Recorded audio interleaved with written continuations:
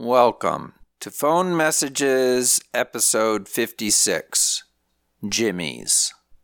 My name is Paul Mason Foch. This week I play message number 7 from James Warden. The message is about 50 seconds long, and it comes from either the fall of 1988 or the winter of 1989. Let's hear it. Hey, Paul, it's James. Let me guess, you're at Jimmy's? And you're drinking a beer? A Rolling Rock? Or no, a Miller Lite? And you're talking to someone? Who are you talking to? Maybe you're there by yourself.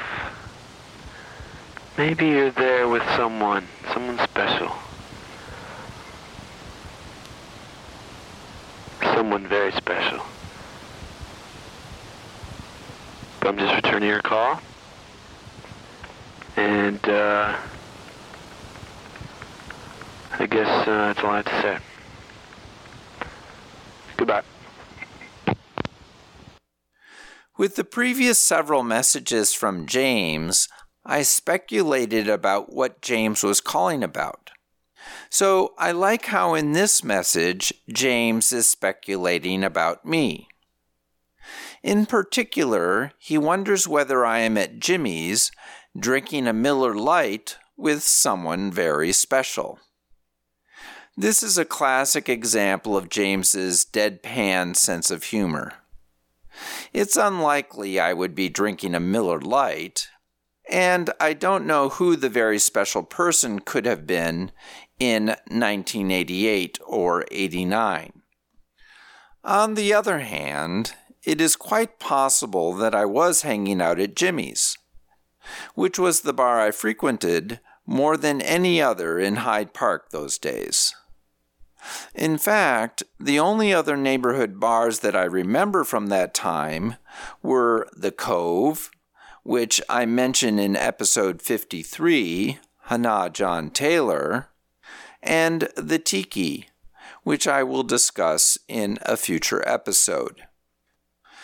In the 1940s and 50s, Hyde Park had a thriving nightlife, but urban renewal during the 1960s led to the removal of dozens of bars.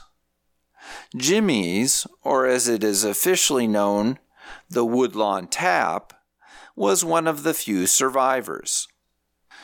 The pub was opened in 1948 by Jimmy Wilson.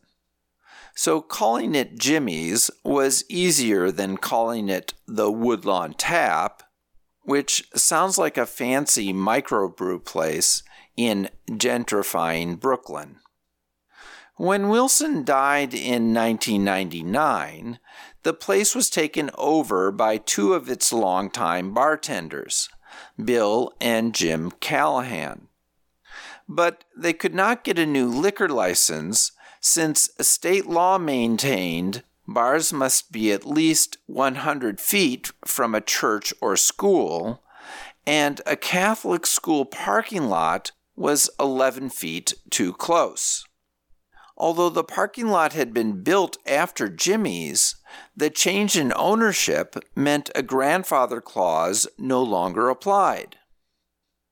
Except for one graduate student who happened to live behind Jimmy's, there was almost universal support for the bar remaining open, including the local alderman, the Chicago Tribune, and even the principal of the Catholic school that led the city to deny Jimmy's a license.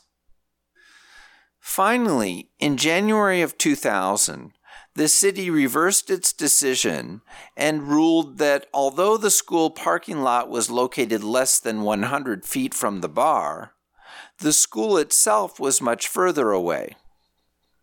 My memory of Jimmy's was frequently stopping by there after a long night of studying at the library to see if there were any friends or acquaintances I could join for some lively political or philosophical discussions. The pub was divided into multiple sections. The main room had a long bar on its left as you entered, and at the back was a hallway that led to 3 other rooms.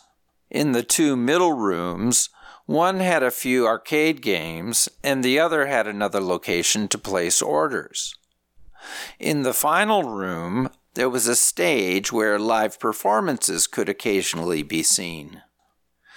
Sometimes I would enter Jimmy's and casually walk through, scouting each room for a familiar face. If I didn't see anyone I knew, I would simply walk out the exit in the last room. And since each room was separate, it never felt awkward, like walking into a place, not ordering anything, and walking out normally would. Okay, that's it for this week. If you would like to participate in this podcast or have comments, please contact me through my website, pfoch.com. That's pfotsch.com. Thanks for listening. Talk to you next week.